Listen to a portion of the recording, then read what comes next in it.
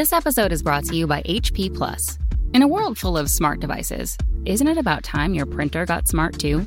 Now printing is smart with HP Plus, and the HP Smart app is how it all happens. You can print from your phone with just a tap, no matter where you are, even from your garage/home office/yoga studio. Huh, that is smart. HP Plus. Learn more about smart printing at hp.com/smart. Leadership is a responsibility, not a position. Welcome to Leading from the Front with Dr. Gary McGrath, where experienced leaders share their own brand of leadership to help you develop and improve your own leadership capabilities. And now, here's your host, Dr. Gary. Well, hello, I am Gary McGrath, otherwise known as Dr. Gary, making good bosses into great leaders with compassionate accountability. And today's guest comes from a small company a few people have heard of. It's 3 letters, BMW. I think I've heard of that company. Driven a few of those cars. And Jacqueline Jasionowski, we're just going to call her JJ, is with us today. And she worked for many years with BMW in several different positions. And the thing that I've learned from JJ about BMW, it's a very flat organization, which requires the people at the first and second levels to have a tremendous amount of management and leadership skills to not just lead the people that they're responsible for, but to really build teams across the whole organization. So this is going to be fun talking to JJ today about her experiences with BMW so that we might be able to learn something about leading from the front, which is our podcast. So JJ, how you doing today? I'm doing great, Dr. Gary. Thanks for having me. That's great. JJ, tell us a little bit about your background, some of the things that you did for BMW and what you're doing today. Sure. So I have been basically in automotive for the last 20 years of my life. I know you said I started when I was like 5, right? 7. So we'll go with 7. We'll go with 7. Yeah, we'll go with 7. So I've been in automotive for quite a long time, and my journey in automotive started out with BMW. And in those capacities at that organization, I was in human resources. I was the head of staffing for some time. I also worked in training, customer experience, performance management. And during that time there, I took a lot of positions that were across the organization. So BMW headquarters for financial services in Ohio, which is where I started. And in 2008, I took a promotional opportunity to BMW of North America, which is in New Jersey. And once I got to New Jersey, Dr. Gary, I just decided I found my people. Yeah. They walk fast, they talk fast, they drive fast. And so I stayed put. Well, that makes sense. New York, New Jersey. I lived in Philadelphia for many years, and every so often would go across the river there and meet my friends over in Jersey. And you're absolutely right. There's a culture about that area that you have to just kind of either go with the flow or get out. 100%. And coming from Ohio, I thought there was going to be a bigger transition because everybody it's just a little different, right? It's a completely different demeanor. Everybody's a bit more slower paced, but I had always been told, slow down, Jacqueline, slow down.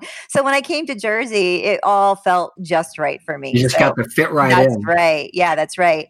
So in that transition, going into that job out in New Jersey, what was the job and what did you find was different about the pace, the speed, and the leadership of that organization, different than where you were in Ohio? What was the difference? Yeah, great question. Well, interestingly enough, so in 2008, the opportunity was for the staffing manager position, which, like I mentioned, was promotion. And it brought me to an opportunity to be able to lead a team in human resources where we were responsible for recruiting and sourcing and placement of positions for the entire country for BMW of North America. So that ranged anywhere from non-exempt positions to department manager positions, so high-level leadership, and a little bit of involvement in vice president roles, but typically those individuals were international candidates from BMW of AG, which was in Germany. So my boss usually got involved in some of those types of roles. When I first started, I was bright-eyed and bushy-tailed. I was in early 30s. I had a lot of energy. I was excited about the opportunity. And coming from Ohio, the culture there was super open, very friendly. We worked a lot together. Again, it was a flat organization as well, but it was more of a community feel of leadership and organizational structure. You didn't, obviously organizations are going to have a little bit of high school in it, but this organization at Financial Services really didn't. I mean, from my experience, it was great to work there. It was a great culture, great working environment. And then I fast forward to BMW of North America, and interestingly enough, this was where I had to pull my big girl pants up a little bit, Gary, because it was a bit more cutthroat. I was faced with individuals that maybe felt a little bit threatened about me coming into the role because I was almost perceived as an outsider, even though I'd been with the organization. And you can imagine being an automotive it's not always very focused on mixing demographics in the sense that there's not a lot of women in our organization, in our industry. And so the women that I was surrounded by, interestingly enough, did not take a liking to me. So they made things really challenging and really difficult right out of the gate. And I had never experienced this before. Coming from Ohio, I had experienced people wanting to help you, wanting to ensure that you were successful together as a team. And in this situation, Gary, I almost felt attacked in so many different ways. And it was such a new experience that I went home at nighttime and I really just thought, like, how do I handle this? How do I deal with this? And I sought some consult from my mentors and people in leadership roles that I could trust and know maybe they could advise me on how to manage through these situations. And so it turned out I had to actually come face to face with some of these individuals and let them know that they couldn't treat me or talk to me the way that they were. And I have to tell you, that was probably one of the biggest moments in my career where I grew so much as a person. And so I'm almost grateful for that experience, even though it wasn't something I was excited about in the moment, but it taught me a lot about how to teach people how to treat me. So talk a little bit about that, because what you're talking about for any of us in any position is in a new situation. First of all, feeling like an outsider, okay? Coming into, and whether you're part of the company or not, you're an outsider, because every single group or team that you're coming into, when you add one person to the team, it changes the dynamics of the team. Now for you, it was a double-edged sword, because you came in with experience with BMW, but the culture was so different that it slapped you right in the face. 100%. And you weren't expecting that. And I'm also going to, I guess, ask the question about it even was surprising for you that the women were not supportive of each other. And we've heard this before, which is unfortunate. So it's like a double negative, not a double-edged sword, but a double negative that you walked into. What were some of the things that your mentors suggested to you about how to stand up for yourself? Not just stand up for yourself, but how do you do that in a situation where you're relatively new? Mm-hmm. Well, I think for me, it was important to get out of my emotions and out of my feelings. So in the moment, right, when things are happening, where you find out somebody's talking about you or they're getting your direct reports to become against you, in those moments, yes, that happened. In those moments, you can imagine my heart rate was racing. I felt anxious and nervous. So I knew that I had to back out of those feelings in order to have a dialogue that was even toned, even keeled, and basically on the same footing. So talk to me a little bit about how you did that. How did you kind of back out of those emotions? Because in the moment, that's very, very difficult. In the moment, 100%, because I wanted to just address it and be like, you can't speak to me that way. But that's not my nature. I'm much more gentle in my demeanor and nature as far as communication. I come from a loving place in all my interactions. And so that wasn't my nature. And I knew that if I launched in with my emotions, my message wasn't going to get across, because all of a sudden that person was going to be on the defense. They're going to feel attacked. And then we're really not moving forward at all. So I had to remove myself from the situation, go to my happy place, if you will, and thank goodness for meditation. Thank goodness that I have this skill set, because I was able to tap into my breath. I was able to tap into centering my mind and get out of the situation and allow myself to calm down, to approach it with a level head. It's interesting you should say that. I always use the example with people at an extreme is if a Navy SEAL starts to breathe slowly and deeply, you need to run. Right. Because they're calming down, trying to figure out how they're going to kill you, and you're in big trouble. So it's the same kind of thing, though, because and actually the work that we do on emotional intelligence teaches us that the emotional center, our limbic system, and the logical center, our neocortex, you can't be in both at the same time. Correct. So we have to diffuse that intense emotion so that we can be a little more cognitive in our approach. And I've also said many times that if you really want to get somebody's attention and they've really gotten to you, if you say it really softly, all of a sudden they're leaning in going, what are you saying? I'm saying to stop talking to me like that. And it changes their demeanor, because attacking them just creates a fight, right? Well, yes, because their fight or flight hormones start to flood their body, and it's exactly the same thing.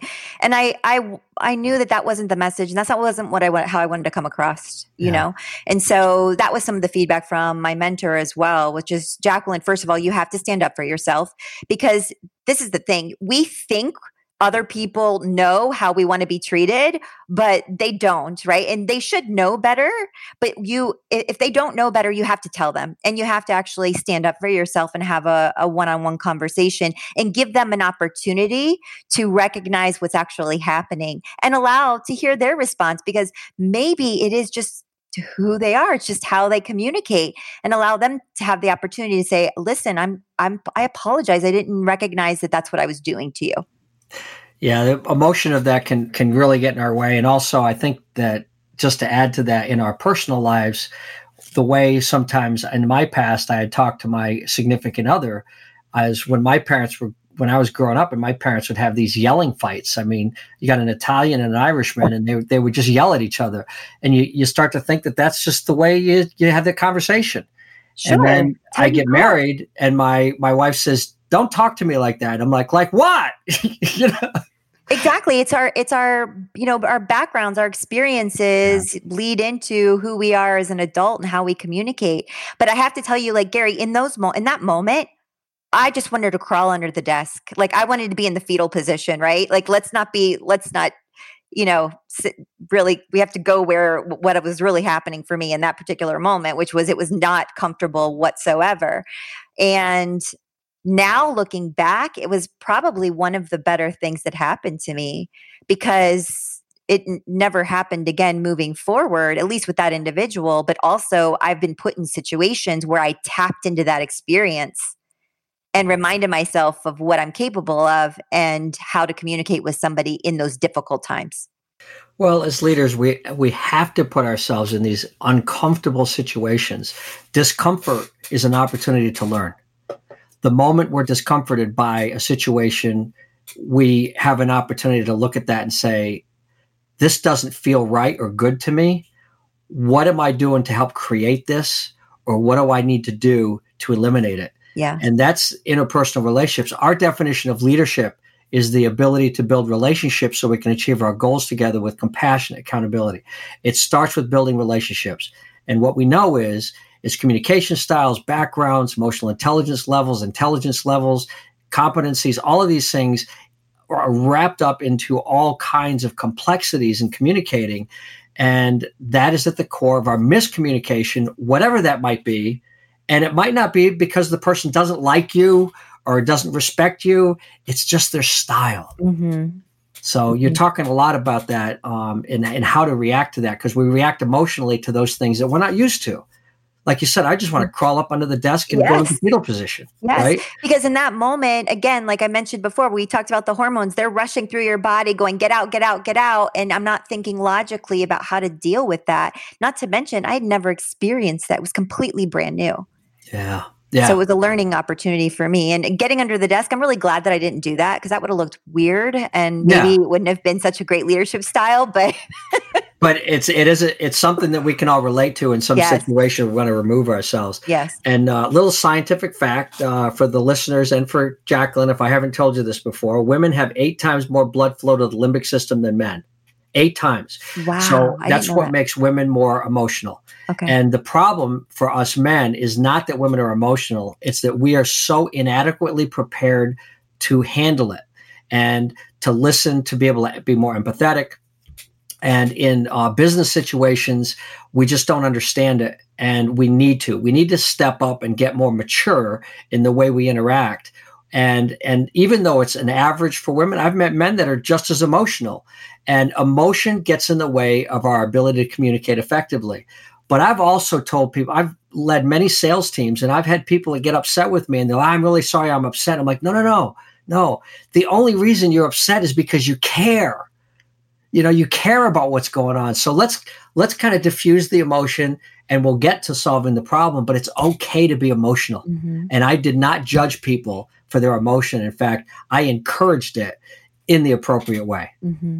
Well, I think what's important about what you just said, Gary, is first of all, you provided a great educational point about the 8 times more blood flow to the limbic center. Now, and the reason that this is so important is because if that information isn't known and you're dealing a lot with colleagues who happen to be female, and then there's something that happens, you just go to the point where you think, oh, she's just emotional. She must be, that time of the month, whatever it is, you start to put stamping of, what judgments. Thank We you. judge. Yes, we judge. We start to judge, yes. And those judgments don't always come from ourselves. They just come from our environment and what we've been told.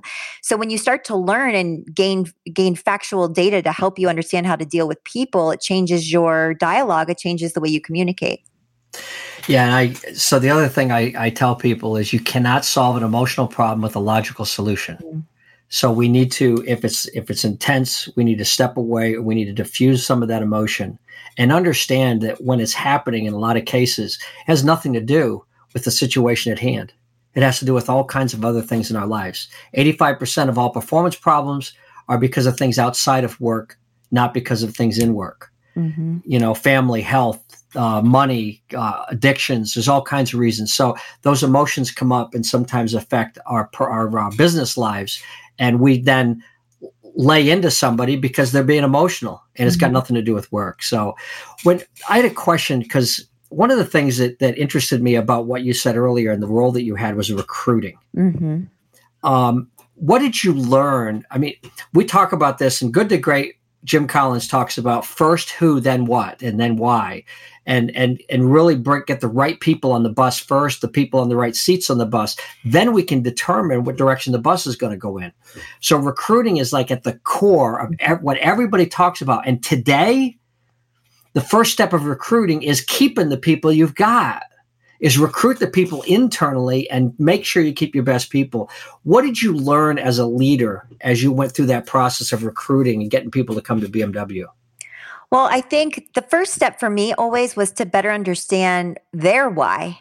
No. Why were they attracted to this position into the organization? And you can imagine the BMW is a prestigious name. I mean, I really didn't struggle finding candidates to apply, but I did sometimes struggle finding the right candidates to apply, because obviously I've got hundreds to choose from and not all are going to be reached. So those individuals that I do reach, that I do talk to, I want to make sure that they're the right fit for the company. And so my whole philosophy on recruiting wasn't to sit somebody down with a heat lamp on them and drill them with questions, like they were being interrogated. My philosophy was, let me get to know you. Let's have a conversation. And everybody would always come into the interview like sweating bullets. I'd have to give people napkins or whatever, right? Because it's an interview. But then as soon as we started talking, their shoulders would relax. They'd sit back a little bit and it would be more of a discussion.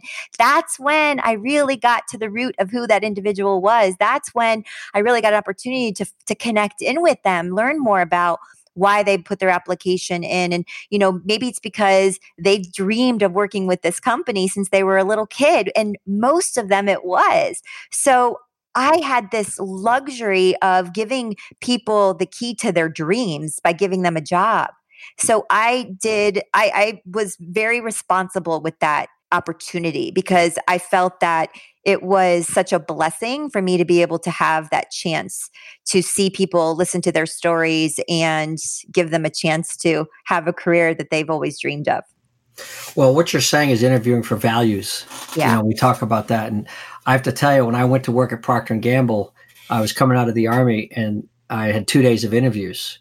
And it was not overly stressful. I just was me and I did my thing. What was stressful was I was given the offer and I took the job at P&G. And then I found out they have a yeah, but hiring policy. And I was like, what's that? And they said, well, the 7 people you interviewed with, including the guy that picked you up at the airport? I'm like, yeah. If any of them said, yeah, we'd hire Gary, but I have a reservation, you didn't get hired. You had to get by all 7 people without any intuitive. They did it intuitively. If anybody felt that their intuition was, no, we shouldn't hire this guy, you didn't get hired. And I'm like, how the heck did I get hired then? I was thinking, holy crap. Amazing. Yeah. So I love that. I mean, we had several rounds, right? They'd have to go through a phone screen. They came and did an in-person interview with me. They did an in-person interview with the manager. And sometimes that manager would bring his or her direct reports in as well. So there were several stages and phases that we would go through before somebody was actually offered a position. But it was important for me to know, first of all, too, the culture of that team. Because if I was going to put somebody in that maybe fit the overarching culture of the organization, but not exactly that team, that was going to be a little bit of a struggle. I would have to make sure that the manager knew, maybe what areas I felt were lacking just a little bit and see if they could work with those areas and maybe polish them up a little bit, give that individual some development or whatever that might look like to get them really, jamming out in that particular team. Yeah, well, most people, we can teach them competencies. What we can't do is change their gut level values. Yes. And if there's not an alignment with BMW or P&G or any of the companies that we work with, then we're going to have a problem. So that's great stuff. You had mentioned to me earlier that there was a story you wanted to share with us, I think. I don't remember how that fits, but come on, open up. And okay, yeah. This is it's another hard story. Okay. It's one that I faced several years later in that same capacity. And, I share these stories not to get down on my past organization because it's nothing to do with the organization. These are all people stories, right? Absolutely. They just happen to be in that organization. So I want to be very clear about that for your listeners. But the story I want to share is just how I overcame another challenge that I was faced with that I had never experienced before that I thought, wow, okay, this must be preparing me for something. Now, in the staffing manager position, I was also responsible for relocation. And relocation, if you can imagine, policies around that, highly refuted. Because when people are moving internationally or local or domestically, it always ends up that it's more expensive than they thought. And we had a policy in place that covered so many of those expenses, but there were times where it wouldn't cover everything. And so I'd get phone calls from employees, especially like this particular situation, saying to me, Jacqueline, I need a policy edit or an amendment. Can you go to the board? Which any policy change, I'd have to go to our executive board and get approval for that. So it was a big deal. I didn't take those lightly. Well, this particular situation, same situation happened where an employee came to me and said, I want a policy change. And I pushed back and said, no, I stood firm because it was like when you do something for one, you must entertain it for all. And I knew this would open up a can of worms. Well, that individual got to my boss. So that individual and my boss and myself, we all came together to have a meeting. And there had been a lot of background on this, a lot of weeks and weeks of discussion and whatnot. So this employee comes into my boss's office and with myself and we have this discussion. And my boss said to the employee after he made his plea about wanting the policy edit, listen, man, I don't know what to tell you. She's the HR bitch in charge. So, whatever she says goes. Wow. Yeah. So what did you do with that? Yeah. Gary, let's just say you could have heard a pin drop in the room. Yeah. It was if all of the air had been sucked out of the office and my heart just fell in my stomach. Yeah. Because a couple of things happened. For me, lack of mutual respect, period. He went against my authority and my role, to another employee who'd been pushing and pushing and pushing. And it created such a contentious environment in that particular moment where between these two individuals, I don't know if they recognized how impactful that moment was for me. Well, how could you even think straight at that point? I couldn't. I almost felt like I was being punked. Have you seen that? Remember that show with Ashton Kutcher? I'd never. Oh, okay. Yeah, you got to look up punked. Basically, Ashton goes in and they totally punk people. They do these crazy, insane jokes on people. And I thought, this isn't my reality right now. So what did you do? What did you do? I got really quiet. So in moments like this, I don't push back right away because I'm more reflective and I choose to respond, not react in my situations. And so I got quiet because quite frankly, Gary, I didn't even know where to go with this. I didn't know how to overcome this. I'd never experienced something like this. And I just got quiet. And so did the other gentleman, the employee. I think also his mind was blown because he had never experienced something like that. And the conversation came to somewhat of a close pretty quickly. Nothing really resolved except for the fact that the policy was going to stay because I'm the HR bitch in charge.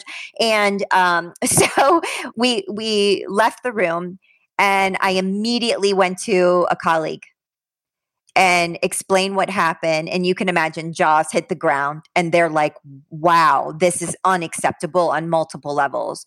So I took the whole day that morning. Well, that meeting was in the morning. I took the entire day to get my head right, to get some feedback from that colleague who I happen to respect, had been in the industry for a very long time, in HR specifically. And at the end of the day, I walked back into my boss's office and I closed the door.